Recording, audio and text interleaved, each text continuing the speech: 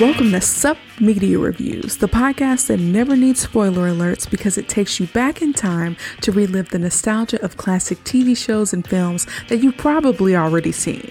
I'm your host, Kiara, and each week I'll dive into the archives to bring you my take on movies and TV shows from at least 20 years ago. From cult classics to forgotten gems, I'll review them all and give my honest opinion on their impact and whether or not they still hold up today. Join me as we revisit the iconic characters, memorable moments, and timeless themes that made these shows and films so special. So take a break from adulting and get ready for a trip down memory lane with Sup Media Reviews.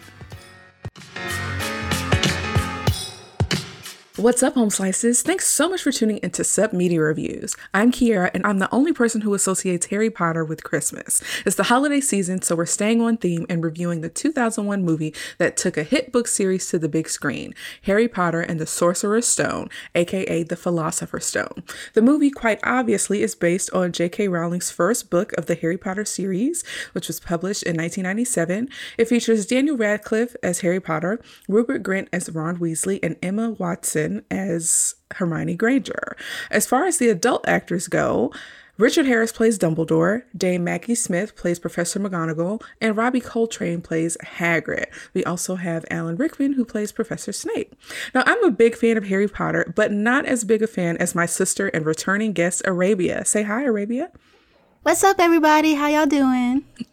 Well, Arabia has been a guest on Sup Media Reviews 4 times before, so you may recall hearing her voice. I'm happy to have her here with us today, as she's one of the most knowledgeable people about this franchise and is more than happy to share her insights. But before we get into the fun facts, I want to acknowledge that I firmly stand against the transphobic comments made by J.K. Rowling and think it's really shameful that she would mar her legacy with such hate.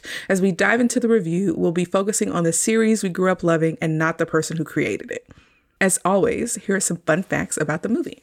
Alan Rickman, who has since passed away, was handpicked to play Snape by J.K. Rowling and received special instructions from her about the character. Rowling even provided him with vital details of Snape's backstory, not revealed until the final novel. For reference, Harry Potter and the Sorcerer's Stone movie was released in 2001, and by that time, only the first 4 books had been released. So Alan Rickman was able to learn details that nobody knew because the other books hadn't been published yet. Wow, that's pretty good. I think that makes sense for him to know that so he can fully embody the character, because once you figure out actually who Snape is and what kind of person he is, because it's shocking. I wasn't expecting it. So I think it was good for her to let her know that so he can play to that.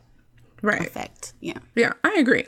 The second fun fact is that Rosie O'Donnell and Robin Williams were 2 of the celebrities who had asked for a role in the movie without pay. They wanted to be in the movie so bad that they would do it for free. Wow, too bad they weren't British. Right. In their cases, they wanted to play Molly Weasley and Ruby as Hagrid, respectively. Can you imagine Robin Williams as Hagrid?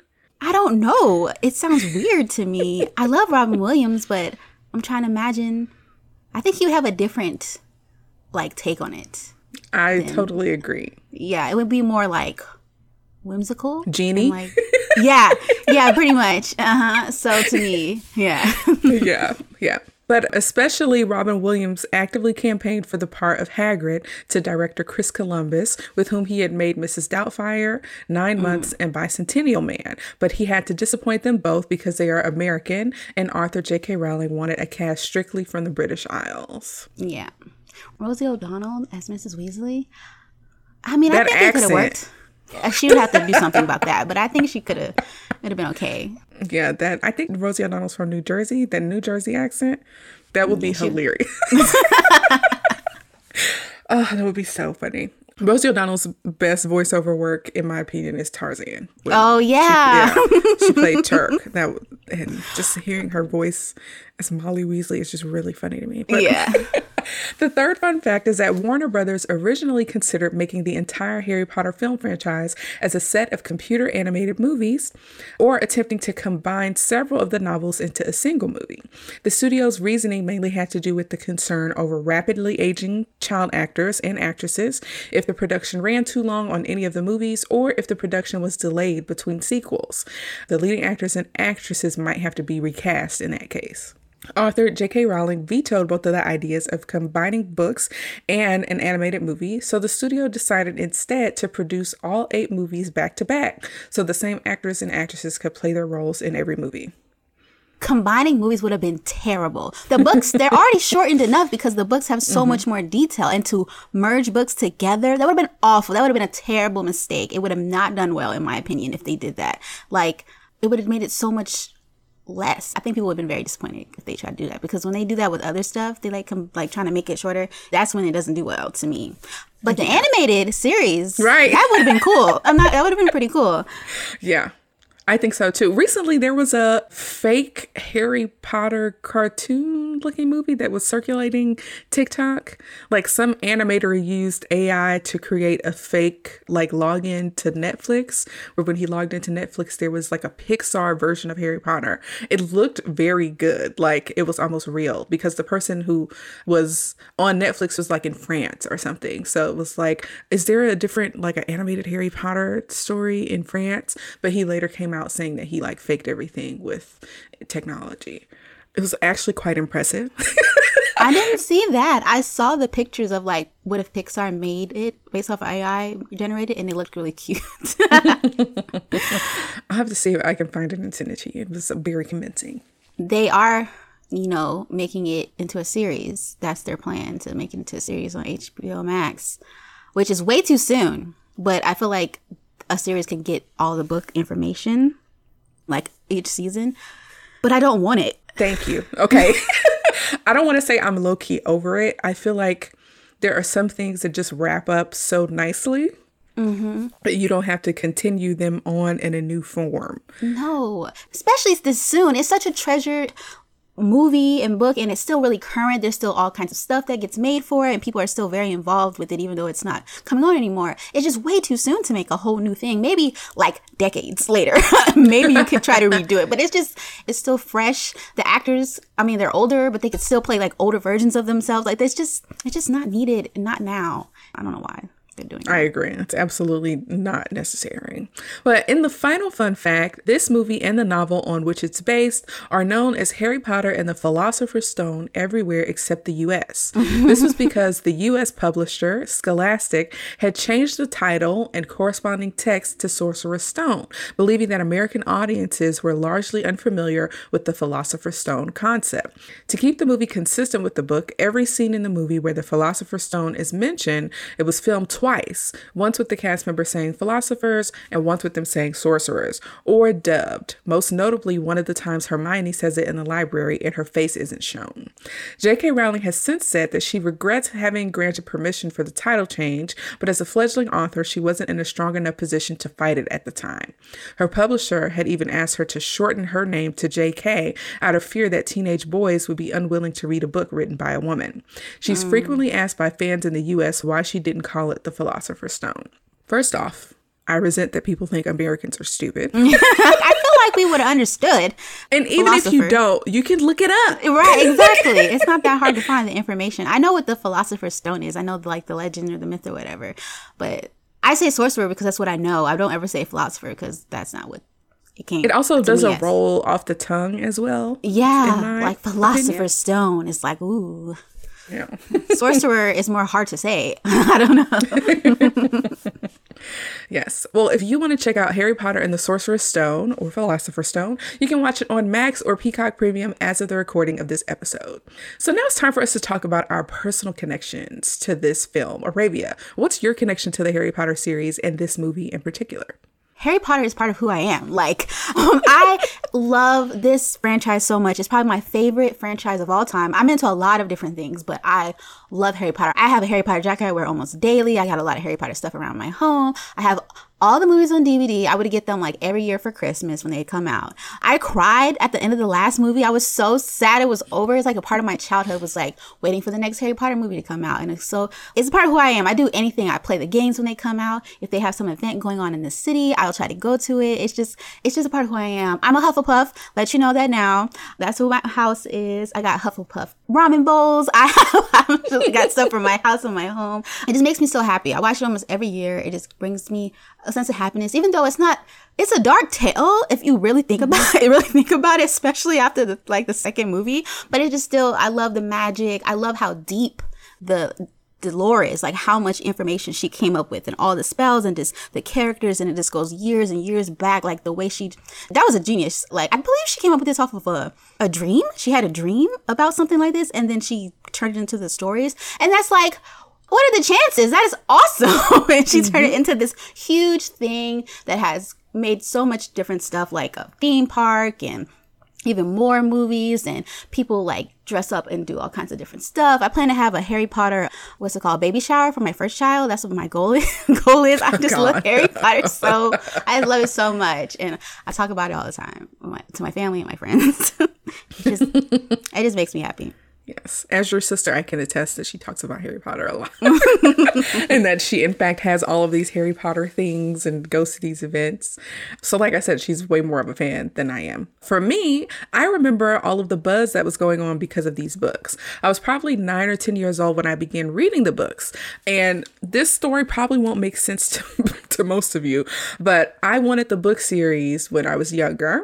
And by this time, the first 4 books had come out. And so I didn't come from a rich family or anything, so I could not get all 4 books at the same time. So I was at a bookstore with a parental figure, and they made me choose a single book. Now, I knew that if I got the first book, I would be done reading it so fast. So I got the 3rd book instead. So I read the first 5 books out of order. Oh, that's weird. So I think I read the 3rd book first, and then maybe the first, then second, because I kind of had to wait for like Christmases and birthdays to get the additional books, right? So I did read them out of order. My experience was not marred at all. Just personally, again, I think it's weird, but I am a fan of over 20 years now. I will say that this movie for me was pretty groundbreaking because I don't think I've ever seen a book transformed into a movie with like such accuracy and fidelity to the book. I feel like everything that I had imagined while I was reading the books had come to life. I felt like the acting was pretty good. I found that it was an interesting story, and it captured the hearts of people all ages. Like everyone was into Harry Potter, both children and adults. There were a handful of adults that I can remember that felt like Harry Potter was like a little devilish because it had to do with magic and witches. Yes. I never paid them any mind, but there were a few people like, don't be reading that Harry Potter. And I'm like, but it's a story. Yeah, I had people in school class that couldn't read it for those reasons. Yeah. Which is awful. You missed out on greatness. Yes. But of course, the story is really compelling and it builds over time. And this movie shows how everything really got started. The franchise is freaking huge. You have the books and the movies. You got Potter World at Universal Studios Hollywood. You have Hogwarts Legacy, the video game, which both Arabia and I have played. We got the Fantastic Beasts prequel series. There are companies that do like Harry Potter related events in different towns. There's merch and so much more. So the Harry Potter is like a big freaking deal. Despite the writer being canceled, it is still huge, and it's one of the most masterfully told stories that I have ever read. And it was like a huge part of my childhood. And to your point earlier, like I do think it's crazy how much detail and how weirdly tied together the story is.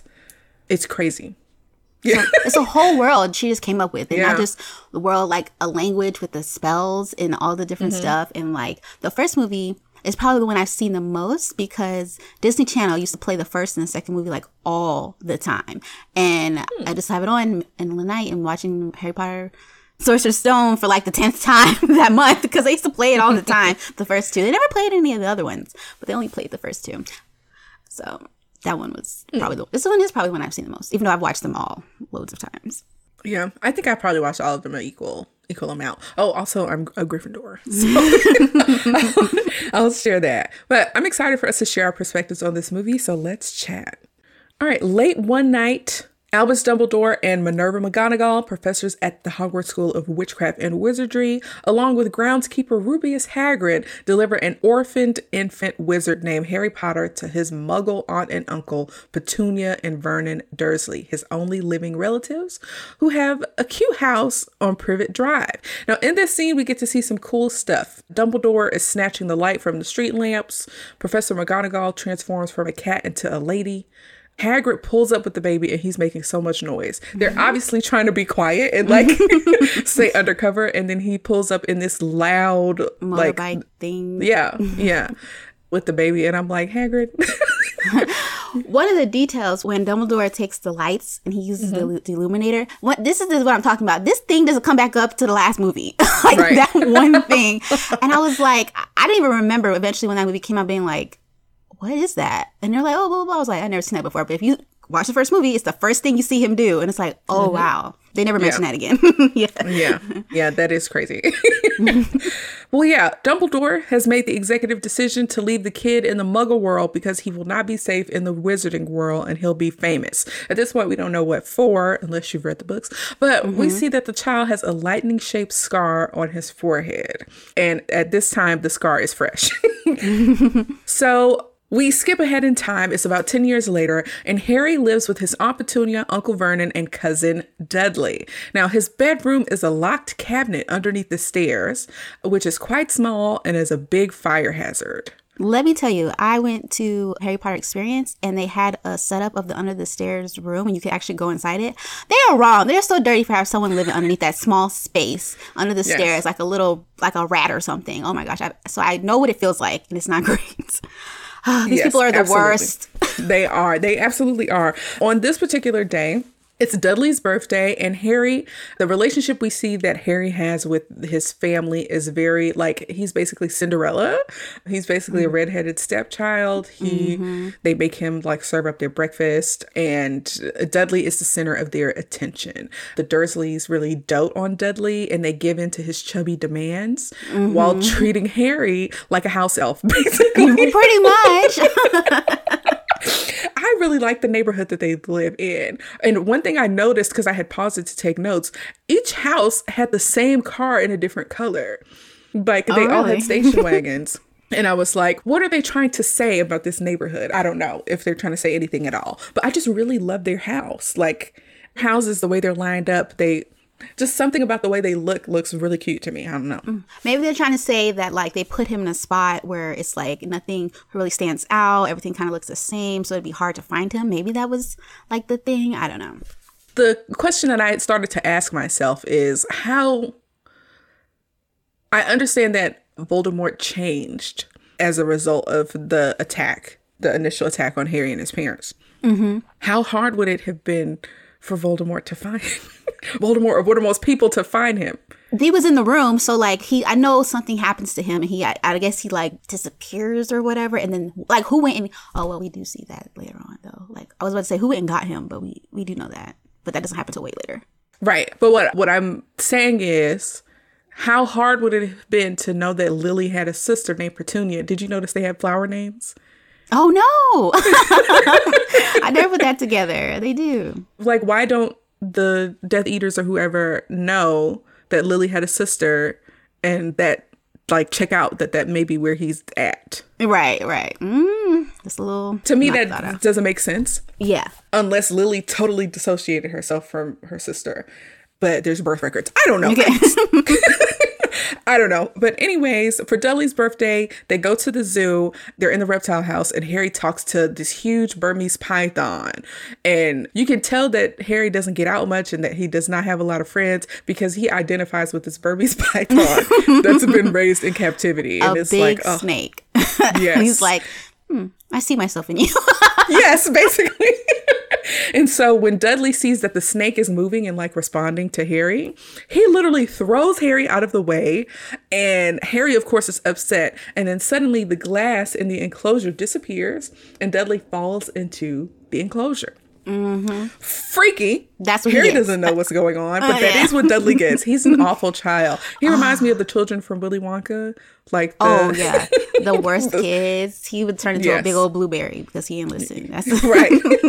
He get drowned in a chocolate river or something. Yeah. Yeah, he falls into the enclosure and the snake escapes and the snake is like, thanks, and leaves and scares all the people in the reptile house.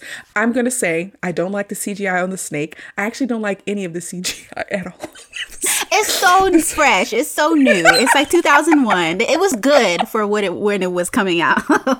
I don't know, but I don't like the CGI on the snake, and I will be bringing up other CGI later on. But anyways, the glass suddenly reappears, and Dudley is actually trapped inside the enclosure with all the snake poop and everything. Ew. So back at the house, Uncle Vernon asks, what happened?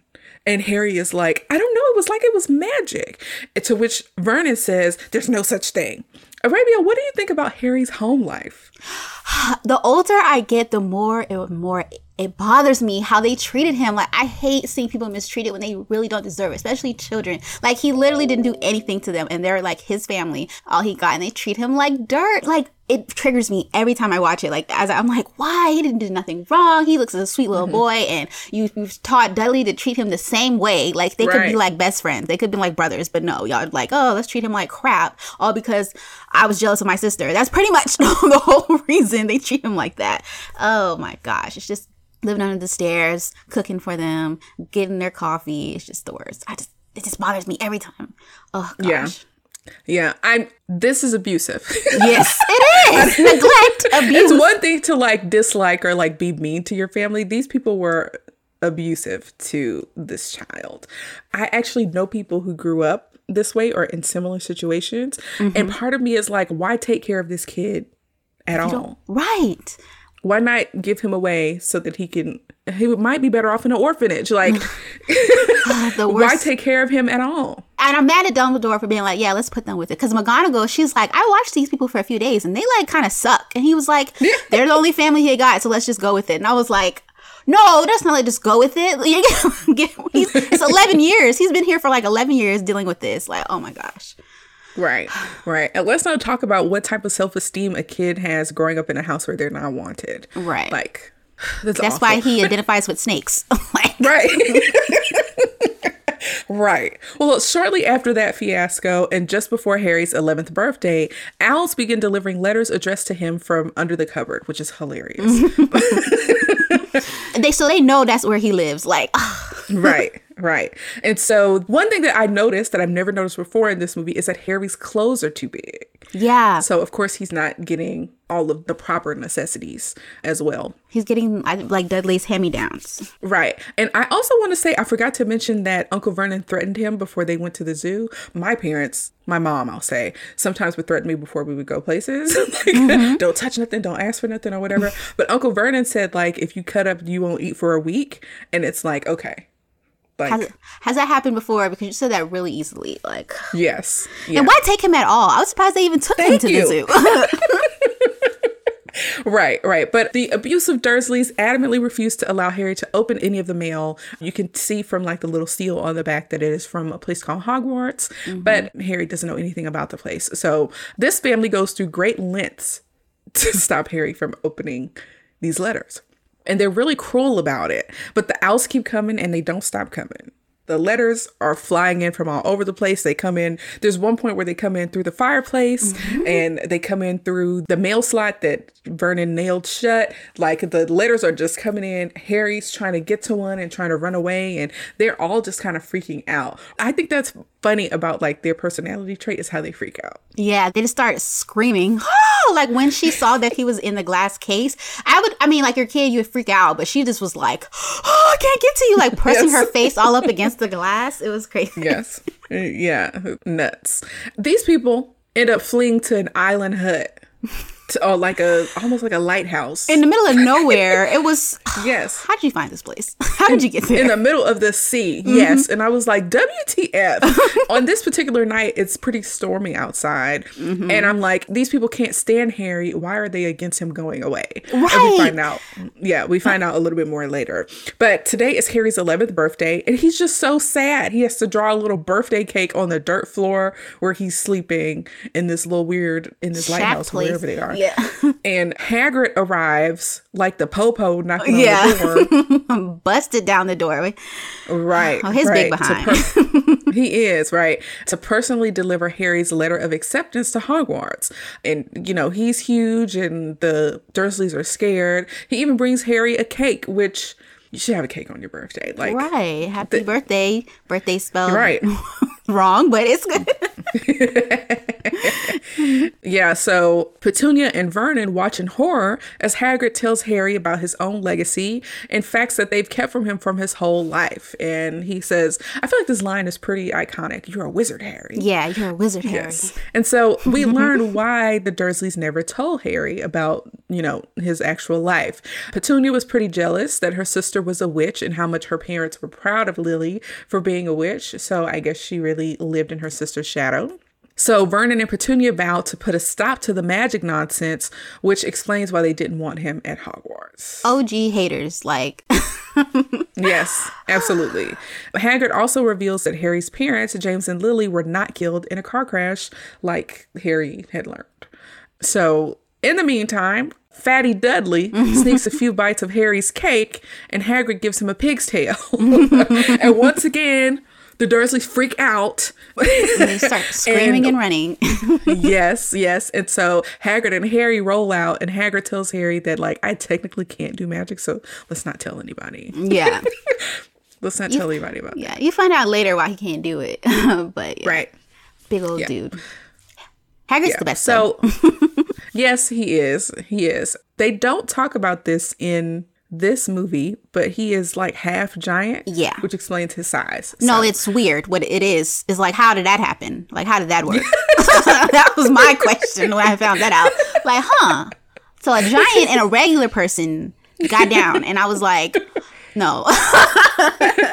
Wait, do we know if his mom was a giant or his dad? I can't remember. I don't remember. Oh, I know at some point he said he used to pick up his dad. So I think it's his dad who's regular. I think. Which is even weirder. Sounds right. I don't know what's weirder, but I feel like I remember him saying. I feel like that's like a weird fetish. But, yeah. A giant woman.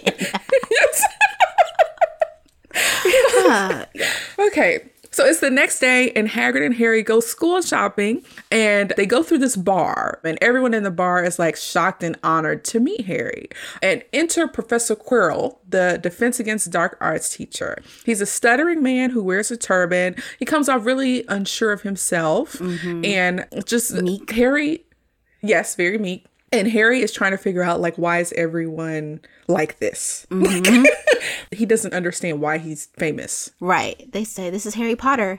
And they all that's my favorite parts in all the movies. Whenever it's it's Harry Potter and they're like, what? Everything just stops and everyone's staring at him. It happens throughout the whole series. And it's just oh my gosh. All these people look super old, by the way. I remember walking in what is the time period? Because just witches and wizards, they have an older look back in the daytimes. Yeah. I'll agree. Professor Quirrell looks more modern for the time. But the rest of those people in the did bar. not. I would have walked into that bar and been like, what's going on here? Medieval times? Yes, what is this, a convention? It was weird. Yeah. Well, in a weird little alley of this bar, they enter Diagon Alley, which is completely abuzz with all the students and their parents and guardians getting supplies and buying witchy stuff like owls and wands and broomsticks, etc. They head to Gringotts, which is a wizarding bank, to get Harry's money and another thing that Dumbledore sent Hagrid to get. The bank is run by goblins. It's supposed to be super secure. Creepiest looking things in the movie. They are. But the makeup is excellent. Yeah, it is. The CGI sucks, but the goblin makeup was fantastic. Pretty great. Yeah. Yes. And they have these sharp little teeth. Sharp teeth. A little scary. They are. And they're black eyes. Yeah. Oh, goodness. Yes. Yes. So they use this weird, it's almost like a train or trolley system to take them between vaults. Gringotts comes up a lot more in the series later on, of course. But they use that little trolley system or whatever to go to Vault 687, where Harry has a big inheritance from his parents, which is nice. It's probably been accruing interest since for the past 10 years. Yeah. So that's cool. Next, they stop at Vault 713 that has a single item in it. It's wrapped up and it's top secret. And Hagrid's like, let's not talk about this. Don't tell nobody about this. And next up, Harry goes to Ollivander's and buys a wand that's connected to Voldemort's own wand. And they figured this out after this freaky wind blows through the store. Yeah. It was very weird. I actually really like Ollivander. Yeah. He comes back way later in the series as well. He's cool. His whole lineage is been making wands for like a long time, or been in charge of the wands. It's pretty cool. Yeah. I would wonder if there's like another wand maker that's just like off to the side. It's just like never gets business. Yes. Right. So yeah, Hagrid also gifts Harry with a pet snowy owl that is named Hedwig. Very cute owl. She's beautiful. Like, owls freak me out, but Hedwig was pretty. Yeah. They're super smart and kind of scary, but but yeah, the owls are the mail delivery system, which I find interesting, because why can't you just like send something to someone's house? Why can't you zap it there with your wand? But no, it's just owls. I don't know. I mean, then maybe people would just like send bombs and stuff. I don't know. Maybe it's best that the owls bring it in. Yeah. So it's later that night after they're done with school shopping, and Hagrid and Harry eat dinner. And Hagrid is easily coaxed into telling the story of what happened to Harry. Hagrid is a lovely man with a kind heart, but he's not the sharpest tool in the shed. No. And in this movie, he repeatedly gives information that he shouldn't, which is actually very germane to the story. But he tells Harry how Voldemort killed his parents, and that we don't even speak Voldemort's name around here. And Harry's like, Voldemort? He's like, I just told you not to say his name. And he's like yelling it in this bar or wherever they are eating dinner. We also learned that the killing curse that Voldemort had cast towards Harry rebounded and kind of destroyed Voldemort's body and gave Harry his lightning bolt scar. And he's the boy that lived, his tagline. And that's why he's famous in the wizarding world. So the next day at King's Cross Station, Harry boards the Hogwarts Express train on platform 9 3/4 by following the Weasleys, because there's obviously not a 9 3/4 in the regular King's Cross station. And he hears Molly's loudmouth talking about, let's go, to her million kids that are all headed to Hogwarts, and he ends up following them. Because Hagrid like dips. He's like, oh, I gotta go. And then he's like, well, how do I get here? And he looks up and he's just gone. I'm like, it's his first time. How is he supposed to know what to do? Right. But he ends up finding his way with the help of the Weasleys. And so while he's on this train situation, he meets Ron Weasley and Hermione Granger. Ron comes across as like a little bit nervous, pretty poor, but he's really knowledgeable about wizarding life because that's his life, right? Yeah. So Harry gets like a lot of his street wizard knowledge from Ron. Harry buys the bar on the train. Yes. She's like, oh, y'all want something from the trolley? And he just pulls out a handful of gold, because you could tell he felt a little sad for Ron with it looked like Rice Krispie treats. I don't know what that was. But his mom had packed him some treats for the trip. And like I said, they obviously don't have a lot of money, but Harry buys all the candy on the train, and he experiences wizarding candy for the first time, including chocolate frogs and people disappearing from photos. This is a whole new world for Harry. Oh, it's so cool. The trolley snacks, I used to be like, oh, I wish I could get some of that, because they always look tasty. And then like, they end up like creating these things for real life, which is pretty cool. Right. The thing I always wanted to try when I read the book was butterbeer. Yes. And I still haven't had one. So I need to make my way over to Potter World.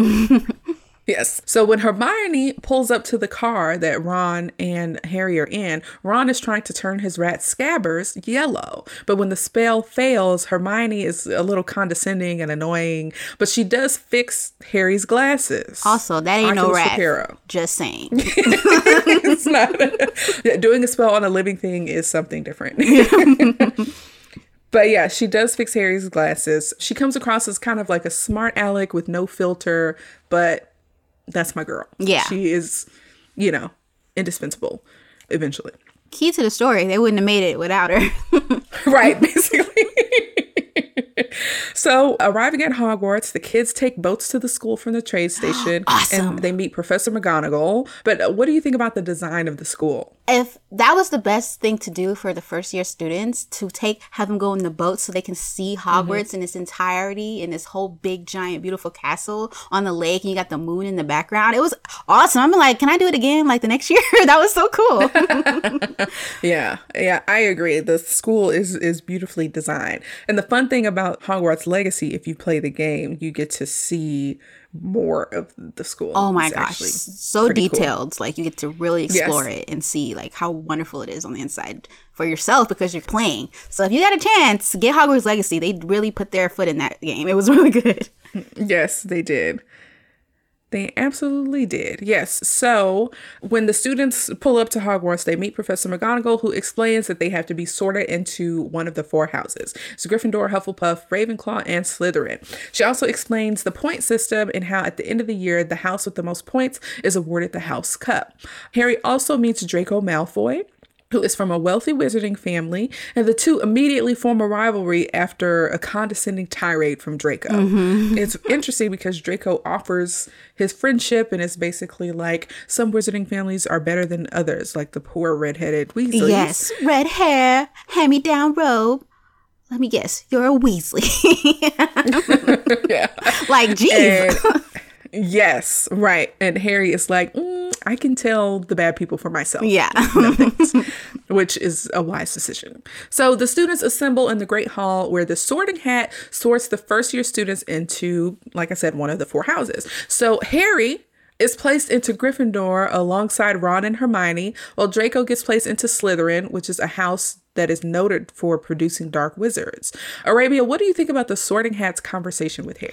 He almost places Harry in Slytherin. He's like, you could be really great in there. You know, you might want to go. But Harry's like, I know that's where the bad wizards are. I don't want to go there. Put me somewhere else. Please, please, please. It's pretty cool because it's like, it makes sense why he would get almost put there, like later on in the story. I also like to say the Great Hall is wonderful. The best dining hall in like any show or movie. Yes, it is. It's like really nicely designed. And then there's an enchantment that kind of mimics the sky. The floating candles. It's cool. Yes, that was cool. I read that they were trying to use real candles. Yeah. And that of course, didn't work out. The dripping wax, I didn't see how that was going to go. Right. So that's CGI, which I actually don't mind that CGI.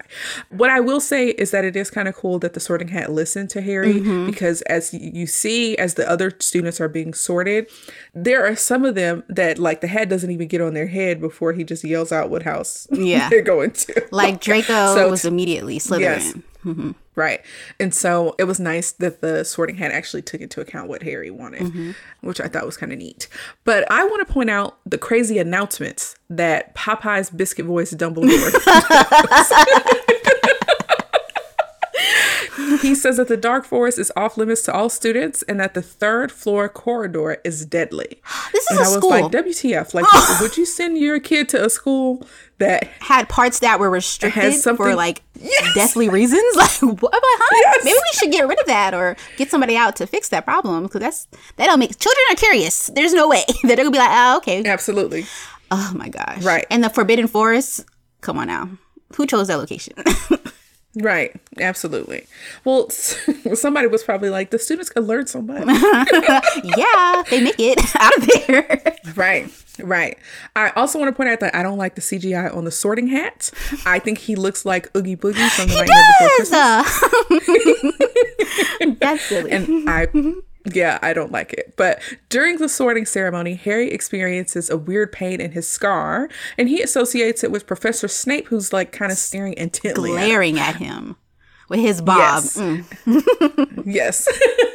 At this time, Professor Quirrell is also sitting next to Snape with his back turned. So that comes back later. We get a good look at the professors as they're all sitting in front of everyone in the dining hall.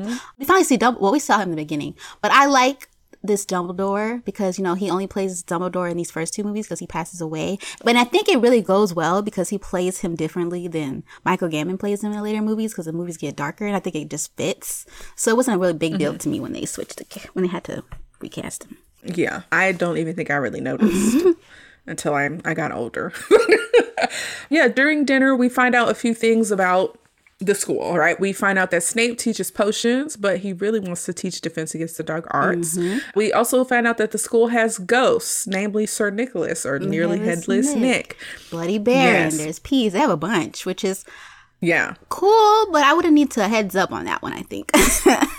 Yeah. Especially if I was like a muggle-born. School? Yeah. Well, that's true. Why a school, though? Why are y'all hanging out at a school? Little weirdos. That's weird. We see the changing staircases, which I think is interesting, but also stupid. Yes. Like, why? When I think magic, I'm like, oh, like, how much simpler would my life be if I had a spell to do X, Y, and Z? This is not simple. The staircase thing is inconvenient. Very. We see that the pictures on the walls move and talk, which is pretty cool.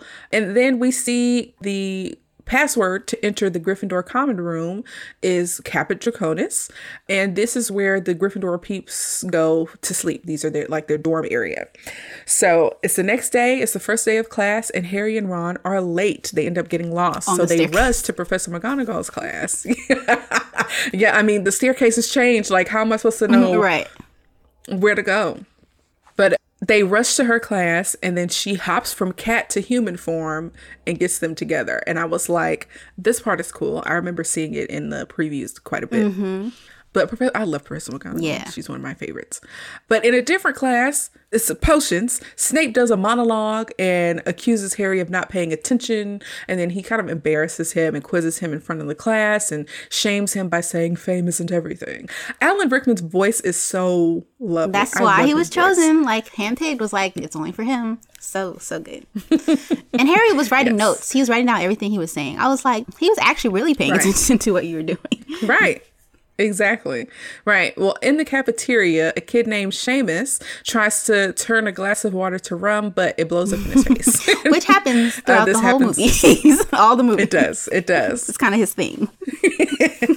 Yes. Well, then the mail shows up. All the owls fly around the room or whatever. And Ron gets a newspaper that Harry is reading, and he finds out that some evil witches and warlocks broke into the vault 713 that he and Hagrid visited just the day before.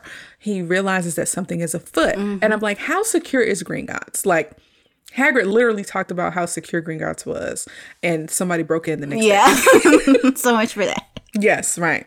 So now it's time for the broomstick flying class, which is taught by Madam Hooch. Who looks weirdly like a cat to me. Yes. The eyes, yes. Yeah. In the class, cartoon Neville goes crazy.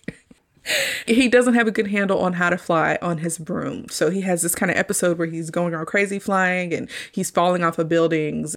But the CGI, he looks like a cartoon. He's basically a cartoon. He looked rubbery.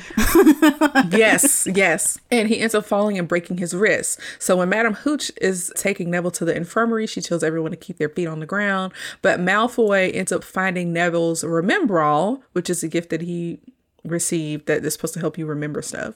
But Harry, you know, who's like standing up for Neville, is like, hey, you can't do that to Neville. And so Malfoy, who is obviously pretty skilled with riding his broom, throws the Remembrall, and Harry rides his broom. Again, this is his first time riding a broom, to catch the ball, and he receives praise from his peers and a recommendation from Professor McGonagall for Harry to be a seeker on the Quidditch team, making him the youngest seeker in his century. When Harry expresses his feelings of imposter syndrome at being chosen for the Quidditch team, Hermione shows him that his father was a champion Quidditch player, which he did not know. A lot of people know way more about his parents than he does, and it's sad. Right. It is. It's very sad. So while Harry, Hermione, and Ron are returning to the Gryffindor common room, the staircases change paths again, leading them to the third floor, which is forbidden to students per the announcement from Dumbledore. I didn't make that connection before, but it's like, maybe have the staircase not be able to go over there. That could be a way to solve the problem. Yes. So when the students realize that they're in the forbidden area, they try to leave, but Filch's little snitch cat scares them, and they have to look for another exit. Mrs. Norris. Yes. And so Hermione uses Alohomora to open a locked door. And there, behind the door, they discover a giant 3-headed dog and they barely escape. But Hermione saw that in the chaos of everything, that it was standing on a trapped door. And Hermione rightfully assumes that it's guarding something. And when they get back to the common room, she's like, I can't hang out with y'all no more because we'll be killed or worse, expelled. She needs to sort out her priorities. That's what Ron said, which is hilarious. Because she's like, I'd rather die than get expelled from the school. Yes, basically. Yes. And then briefly, Harry gets like a little tutorial on Quidditch by, is it Oliver Wood? For whatever reason, I forgot his first name. Is that right? Yes, that's his name. I thought so too. Okay. So Oliver Wood does a tutorial on Quidditch. He's the team captain. And I think he's actually kind of cute. But anyways, we learn that the Seeker, which is Harry's position on the team, chases a golden snitch, which is like a little Ferrero Rocher.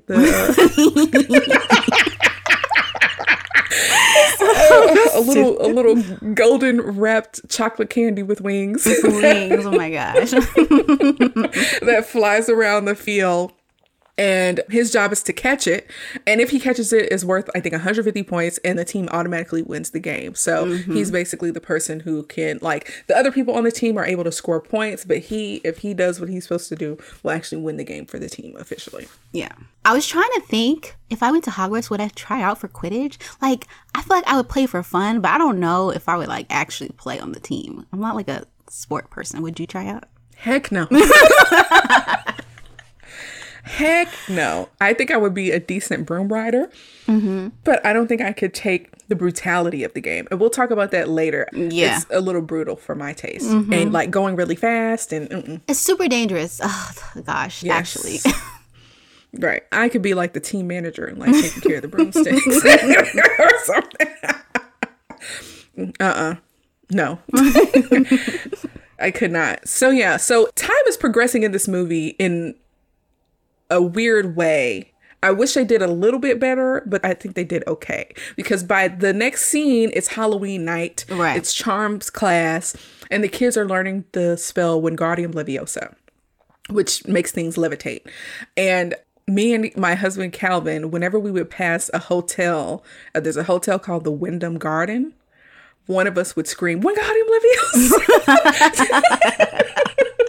And there aren't very many of those hotels anymore. So whenever we pass one, or whichever one of us spots it first, we'll just yell, Wingardium Leviosa!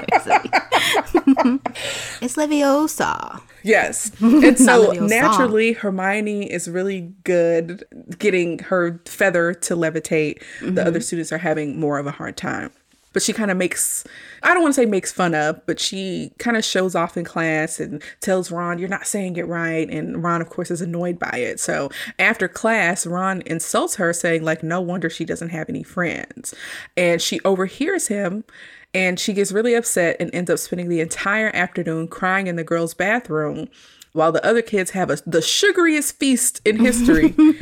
They're just eating candy. There's no other food on the table. I don't know if they already ate and like this is the dessert or whatever. Their feast be looking good though. When they first sat down, it was just like turkeys and piles of chicken wings and all kinds of stuff. It was like, yeah, Jesus. I read that the person who was directing the film for, I think, the first scene actually had real food, but then it started to stink. So after that, they started using fake food. But yeah, they have the sugary feast. And then that same night, Professor Quirrell comes in yelling about a giant marauding troll in the dungeon. And he faints and the kids freak out. But Dumbledore is like, silence. And he tells the prefects to take the kids to the dorms and the teachers should go with Dumbledore to the dungeon. But oddly enough, Snape sneaks off on his own. He doesn't go with the rest of the teachers. So Harry and Ron realize that Hermione is still crying her eyes out in the bathroom and she doesn't know about the troll and they need to go and warn her. And we find out from Ron that trolls are actually pretty stupid and it's unlikely that they just show up and they're Hogwarts. Big. They're giant. And it was like, who didn't see this thing come into the building? Right. So Harry and Ron see the troll entering the girls' bathroom. Arabia, what do you think about this troll? He's gross looking. He's not the best CGI. You can tell that it's like not right. But he's giant and he looks like he smells. He has a giant club. I hated fighting the trolls in Hogwarts Legacy. They're pain in the butt. Oh, God. Oh, my the gosh. worst. They were so hard to beat. But this one. You could actually do what they end up doing in the game, which is pretty funny. But yeah, it's just this big, stinky looking thing that looks dumb. You're just like, it's going to get me, but maybe I can think myself out of this. He also has like these barnacle looking things on like his lower legs. Yeah. His legs? Yeah. Yeah. But Harry and Ron rush in to save Hermione. This troll is actually very dangerous, but there is something comical about this scene to me. It's a little funny. But Ron ends up successfully performing Wingardium Leviosa, and he hits the troll with his own club and knocks it out. So what's funny about this scene is that the troll ends up picking up Harry by his feet, and Harry's talking to Ron, and he had to keep going up to duck from the club while they're talking to each other. That was pretty funny. Yes. So the teachers end up showing up to find the bathroom destroyed and the troll knocked out on the floor. And the three kids end up making up and becoming close friends after Hermione takes the blame for the incident by claiming that she went looking for the troll and, you know, Harry and Ron came after her, which of course is not what happened. But what happened wouldn't have got them in trouble. So I don't know why they didn't tell the truth, but okay. I don't know. Harry and Ron would have gotten in trouble. It was like she was stuck in the bathroom, so we had to go get her so she wasn't wandering around by herself. Like, that's a good reason. I'm like, okay, you try to... It is a decent reason. But at this time, Harry ends up spotting a cut on Snape's leg through his torn pants, adding to his suspicion of Snape. 5 points ends up being deducted from Gryffindor for Hermione staying behind to go find the troll. But then 10 points are added back, 5 points for Harry and Ron each for coming to rescue her. So Quirrell is left to deal with the troll. But we can see that Snape is like a little suspicious of Quirrell at this point. He's looking at him kind of weird. Why did they leave Quirrell by himself to handle this big thing? I mean, it was sleep, but it could have woke up. So I don't know. Okay, he is the Defense Against the Dark Arts teacher, so he should know how to deal with trolls. I guess so. So in the next scene, it's the following day, and Snape wishes Harry luck in his snide way because the Quidditch game is today, and he walks away limping. Harry assumes that Snape let in the troll as a diversion to the room with the three-headed dog and get beyond him and whatever he's guarding, explaining the blood that he saw the previous day. He thinks that Snape is after what Hagrid retrieved in Vault 713. But just then, Hedwig shows up with the Nimbus 2000, a premier broomstick that Professor McGonagall gave him. So it's time for Harry's first Quidditch game, and it gets real interesting. To sum it up, Cartoon Gryffindor is playing Cartoon Slytherin, and we get to see more diversity. The announcer of the games is black, and one of the Gryffindor players is also a black girl. So this movie is pretty white, this movie in particular. That we do get some more diversity of characters later on. So Slytherin in this game is not playing fair. What do you think about the Quidditch, the concept of Quidditch? Where's the referee? Where's the fouls? Because they were elbowing people, kicking people off their broomsticks, and they were like tumbling and flying on the ground, being knocked out. And the teachers are like, and I'm like, what's going on?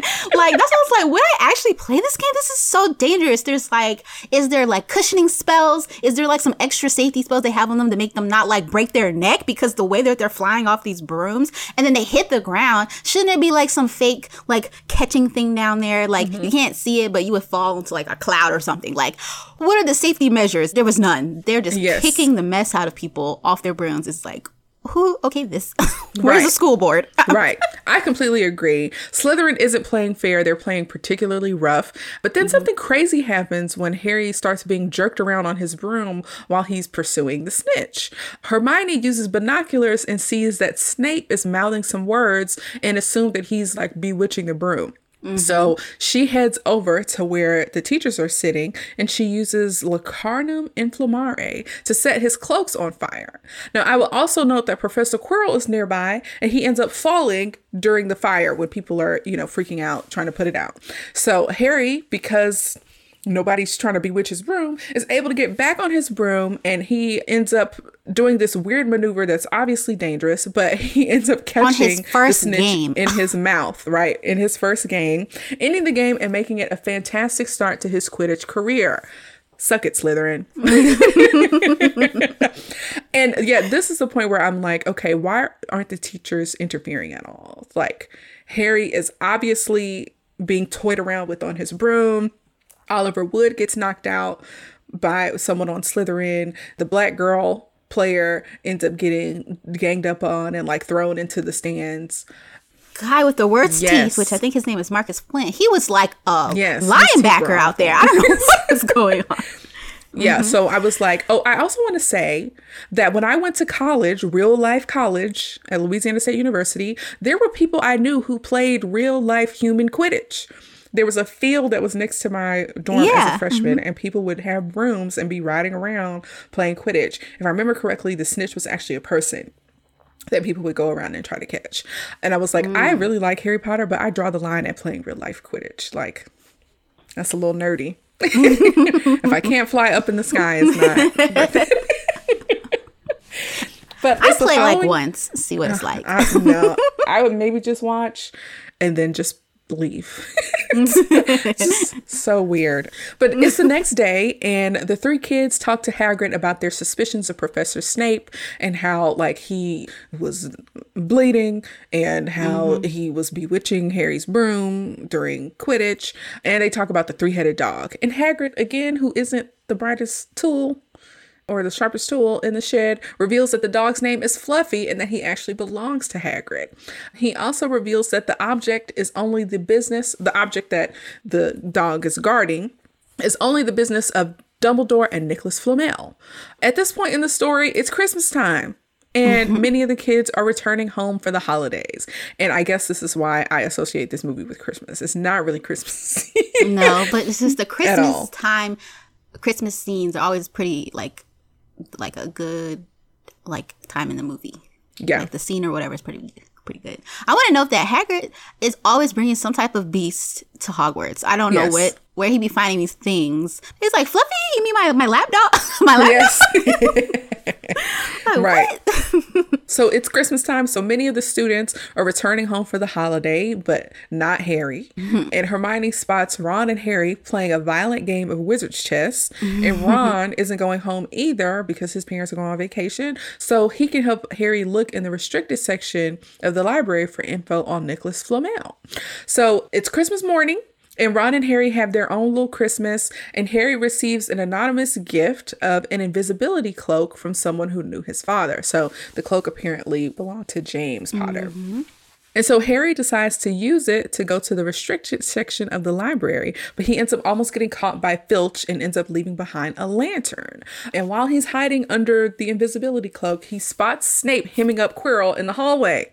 And Snape is really suspicious of Quirrell. He's like, you need to figure out where your loyalties lie. We don't get a lot of information, but we know that Snape is like real suspicious of him. Yeah. And Snape also feels like somebody is nearby, and he's right, but he ends up not catching Harry. The conversation ends quickly when Filch comes in and he's like, there was a student in the restricted section of the library and the lantern's still warm. So they go off to see if they can find a student. Now, I feel like it should have been easy for them to, how many students are still in the building? Yeah. Just like 10 of them. It's Yeah, whatever. I was like, they're being ridiculous. Anyways, when the adults leave, Harry goes into a nearby room and he comes across a large mirror that shows him his mother and father. And at this point, I saw that his dad was wearing the exact same glasses. Is Harry wearing his dad's glasses? I don't know that. I don't know if they're his actual glasses. I know they look the same, but I don't know that part. Yeah, I was like, are those his dad's glasses? Because like, they probably don't have the same prescription. I don't know. I thought it was very strange, but this is the first time we get to see. Well, we saw a scene, his mother, in a quick little clip when Hagrid was explaining what happened to them. But we see both his parents, and this should be the first time Harry sees them because he doesn't have a picture. So that's really sad. Right. It's really sad, honestly. Him in this mirror, a mirror of Ariste or something like that. It's called. Yeah. Erised. I can never pronounce it, but yeah. Yes. Well, Harry rushes to Ron to show him this mirror and they head back. And when Ron looks in the mirror, he only sees himself as Quidditch captain and head boy.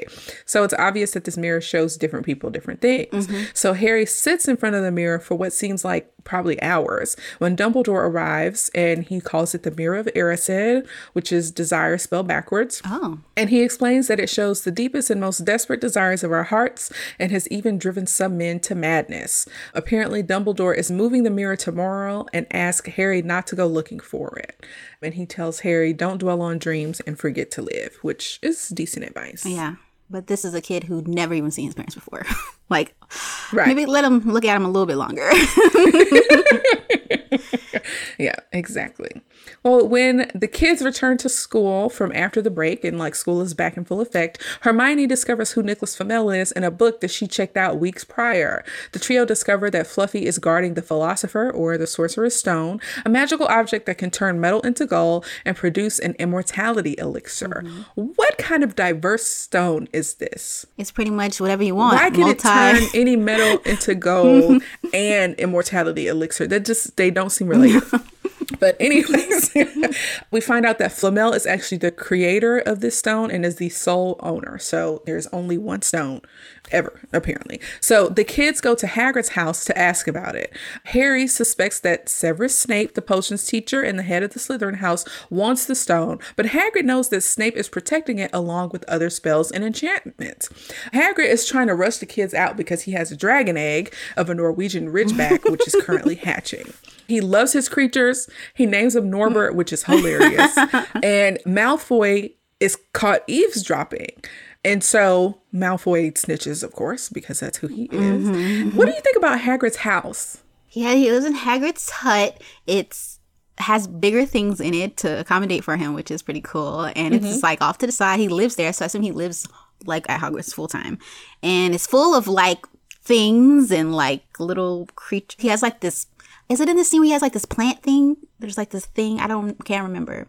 But there's like this weird plant thing. Sure. I don't know if it was this scene or if it's another movie. But it's homey. It's small though, even though he's big. Yeah. Right. Yeah. It's very cozy. It's like studio apartment. Maybe. Yeah. Yeah. Yeah. And he also has his large dog, Fang, which makes the place even smaller. Yes. So I do think that his place is pretty small for him to be such a big guy. But it is quite cozy. And a lot of things happen in that hut throughout the rest of the books. So like I said, Malfoy, they kind of catch him eavesdropping. And as the kids head back, Professor McGonagall intercepts the kids and she takes them back to her office or her classroom. And she deducts 50 points for each of the students for being out and about when they're not supposed to. And she assigns the 4 of them to detention. And Draco was like, excuse me, 4?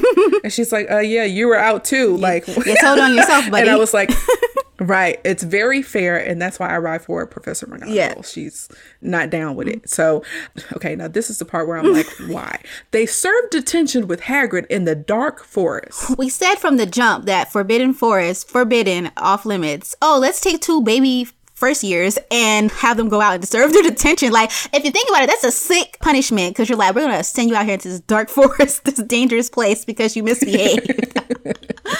My gosh. Yes. Girl, I was like, why? Okay. Hagrid, of course, is upset because Dumbledore sent Norbert to Romania with the other dragons. And you could tell he really has like a child's heart. He's like, what if the other dragons are mean to him? Yeah. He's really upset about that. Filch is like, grow up. Filch is over it. But like I said, I'm shocked that detention is in the forest. But Malfoy is scared. But they all ride out to the forest, including Hagrid's dog, Fang. They are in the forest together and they come across this like silvery liquid on the ground. It's unicorn blood, but it looks like the T-1000 Terminator or Busta Rhymes and Janet Jackson in the What's It's Gonna Be video. Oh my gosh.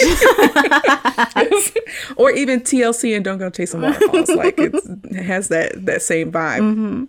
But we find out that Hagrid found a dead unicorn a few weeks ago and that whatever unicorn lost this blood is injured, but it might still be alive. So Hagrid wants Ron and Hermione to go with him while Harry and Malfoy go off together to find this injured unicorn. What kind of detention is this? Why are they splitting up?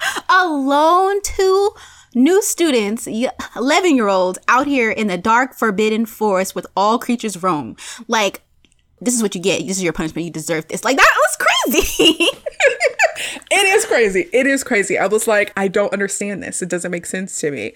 And at this point, I'm like, the adults in this movie are very irresponsible. Yes. Like from the brutality of Quidditch to assigning them detention in the dark forest to having a deadly corridor with a giant three-headed dog. Oh my gosh. Girl. Okay. Yeah.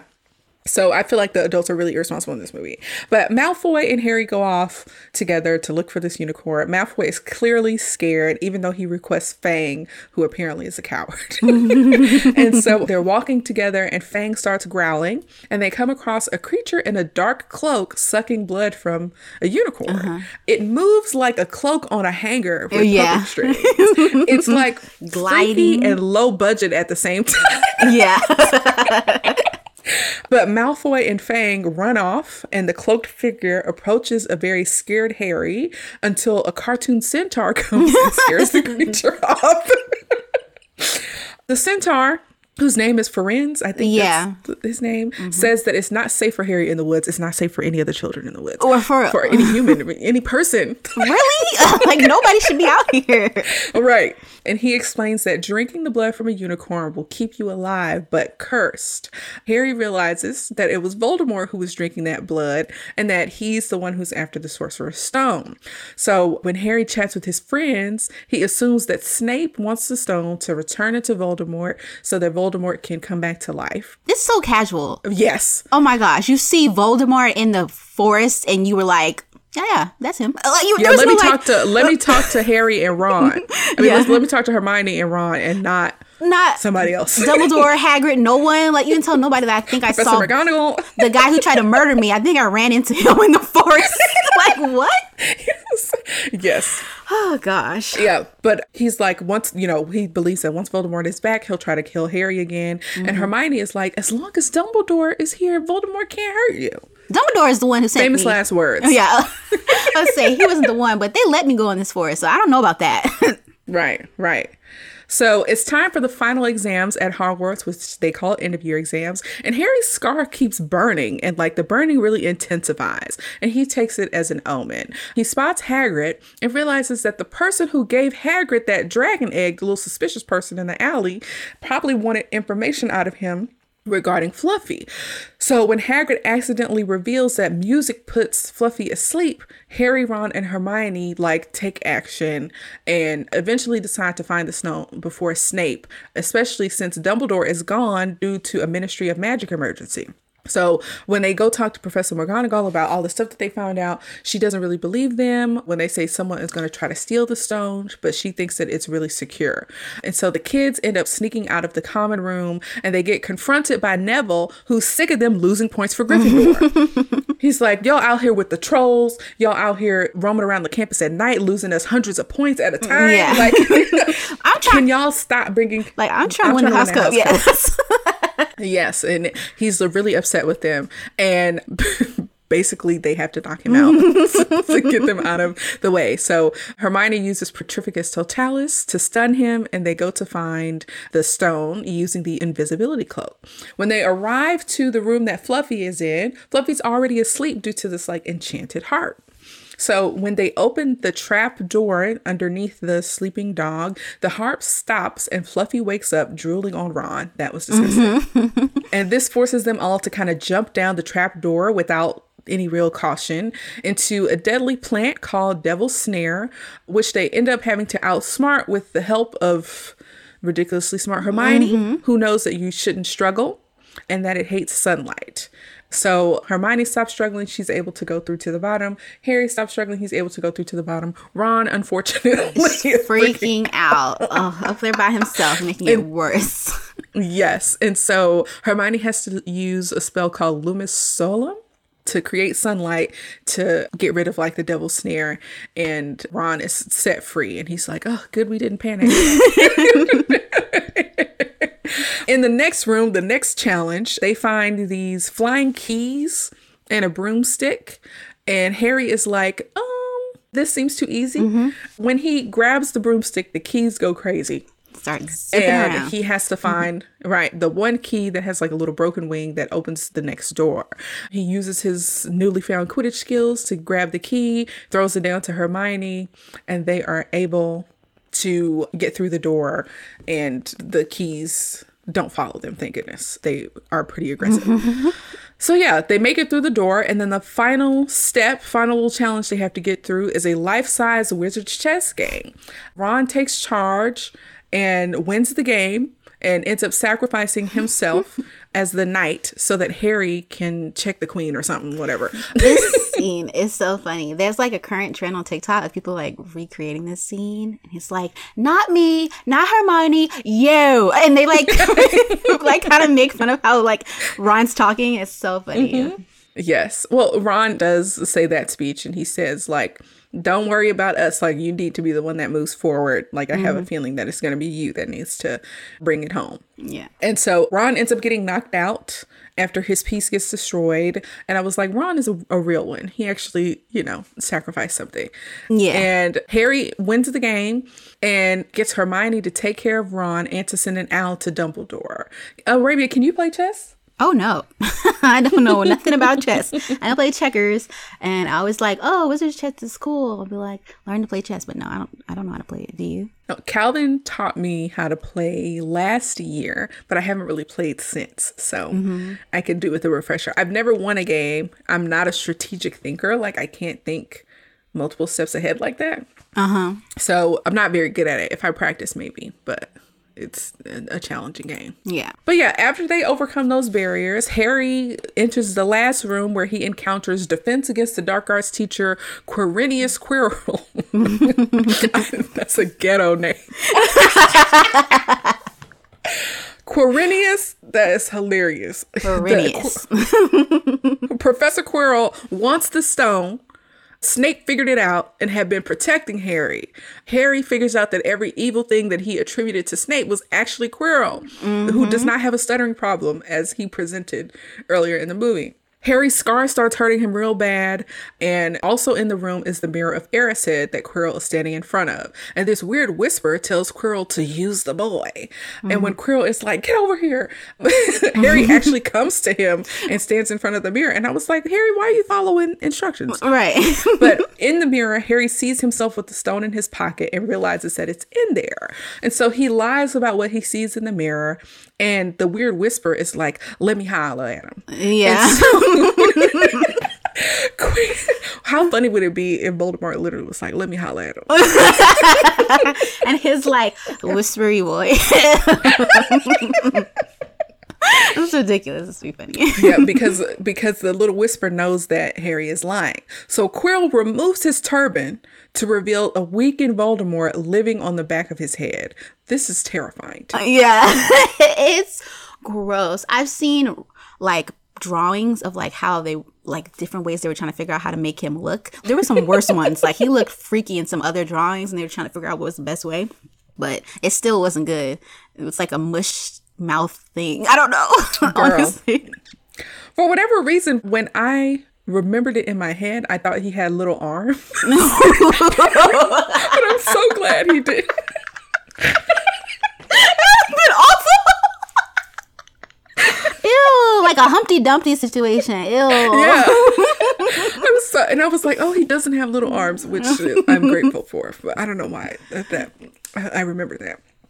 So anyways, Voldemort goes on this little tirade or whatever, and he's like, look at what you've reduced me to. I'm a little parasite on the back of somebody's head, blah, blah, blah, whatever. And Voldemort actually attempts to bargain the stone from Harry in exchange for resurrecting his parents. But Harry sees through this trick and refuses. So Quirrell attempts to kill Harry, but when Harry touches Quirrell's skin, it burns him, reducing him to ashes. That confused me, but we get an explanation later. Yeah. Voldemort's soul rises from the pile of ashes and escapes, knocking Harry out as it passes through him. Yeah. I always remember the scene where he just touches his face and he just like, Yes. So yeah, Voldemort is gone. At this point, we see Harry recovering in the school infirmary. Dumbledore comes to visit and tells him that the stone has been destroyed to prevent misuse, which means that Nicholas Flamel will die. And he also tells them that Ron and Hermione are safe. He also reveals how Harry defeated Quirrell. Apparently, only a person who wanted to find the stone and not use it could have it. That confuses me because the mirror typically does not give people things. It just shows them things. So I'm like, okay, how did the stone appear in his pocket? Understood that. Like, how did it appear in his pocket? So you get the stone, you don't want to use it, so you just don't use it. And so what if you go to use it, does it disappear? Like, how does that work? Who knows? I think when I was reading a summary of the story, it said something about Dumbledore using some type of charm. Oh, to make it do that? Yeah. So I don't know if it was the mirror who gave him the stone or if it was a charm that Dumbledore put in the room or something. Because, like was mentioned earlier, the stone was being protected by like enchantments and spells as well. Yeah. So anyways, I think that's a little bit of a weird loophole, but apparently when Lily died to save Harry, a love-based protection against Voldemort was placed on him. And that's why Quirrell literally bit the dust. Yeah. And I was like, okay, so this is love potion number 9. I feel like that's very, very interesting. An interesting concept of like love being the reason why he was able to defeat Quirrell in the moment. Yeah. But yeah, Harry recovers and it's the end of year school feast. Harry, Ron, and Hermione are rewarded extra house points for their heroism, which ties Gryffindor for first place with Slytherin. And then Dumbledore awards an additional 10 points to their housemate Neville Longbottom for having the courage to stand up to his friends, which gives Gryffindor the House Cup. These kids did the Wizarding World a great service. Yeah. They bought them some more time because had Voldemort come back when Harry was 11, it was not going to be. No. Not going to be good. Yeah. But the school year is over and Harry is given a scrapbook by Hagrid with photos of him and his parents, moving photos. Hagrid encourages Harry to threaten Dudley with magic. And Harry is going back to live with his abusive family for the summer, happy to finally have a real home at Hogwarts. I was like, okay, why does he have to go back there? Like, he can't stay at Hogwarts for the summer. Like, what's going on? He can't stay at Hagrid can't take care of him for the summer. Dumbledore, right. You couldn't stay at someone's house. Like, what? What's going on? I feel like the cover of him being with his family, it worked for a long time. But now people know it wasn't going to work forever. Right. Because somebody at the post office knows that he lives under the cupboard. Right. If they attacked him at the Dursleys' house, he would probably be like especially vulnerable. Mm-hmm. There's a weird... I won't mention that because it's in another movie. But there's something that's on him. And I never really understood it. But I won't talk about it. Okay. Well, all right. That's the end of the movie, y'all. So at the end of every review, we ask if the show or movie is worth a rewatch and if it holds up today. Arabia, what do you think? Oh, it's definitely worth a rewatch. It's really great. It's still magical and you just get wrapped up in the story. It holds up. Only thing, like, the CGI stuff isn't great. That hasn't held up because we're so much more advanced now, like 20 something years later. But other than that, the story's still great for kids to get into. Like, yes, the kids now can still get into it and kids now do still like it. I saw a bunch of them at the Harry Potter experience and they were like, Gryffindor, I want to be a Gryffindor and blah, blah, blah. So it's still pretty current and great for a rewatch. Nice. Well, for me, I definitely think the movie is worth a rewatch. Later on in the series, the movie gets way darker. The movies get way more sinister. So it's nice to see Harry's humble beginnings on like a lighter note. Yes, there is still danger, like dangerous things that happen, but it's not as bad as it gets later on. My gosh. So yes. Yeah. So it's good to see the lightness of this movie. It's really light. The second one remains light, but after that, it's pretty much downhill. Yes. Yes, we go down a dark hole. Yes. So this movie does a great job of bringing the magic of the book to life. I personally rewatch the series about once a year. Yeah. Usually around Christmas time. But when it comes to the movie holding up today, I will say that I hated most of the CGI. Yeah, it wasn't good.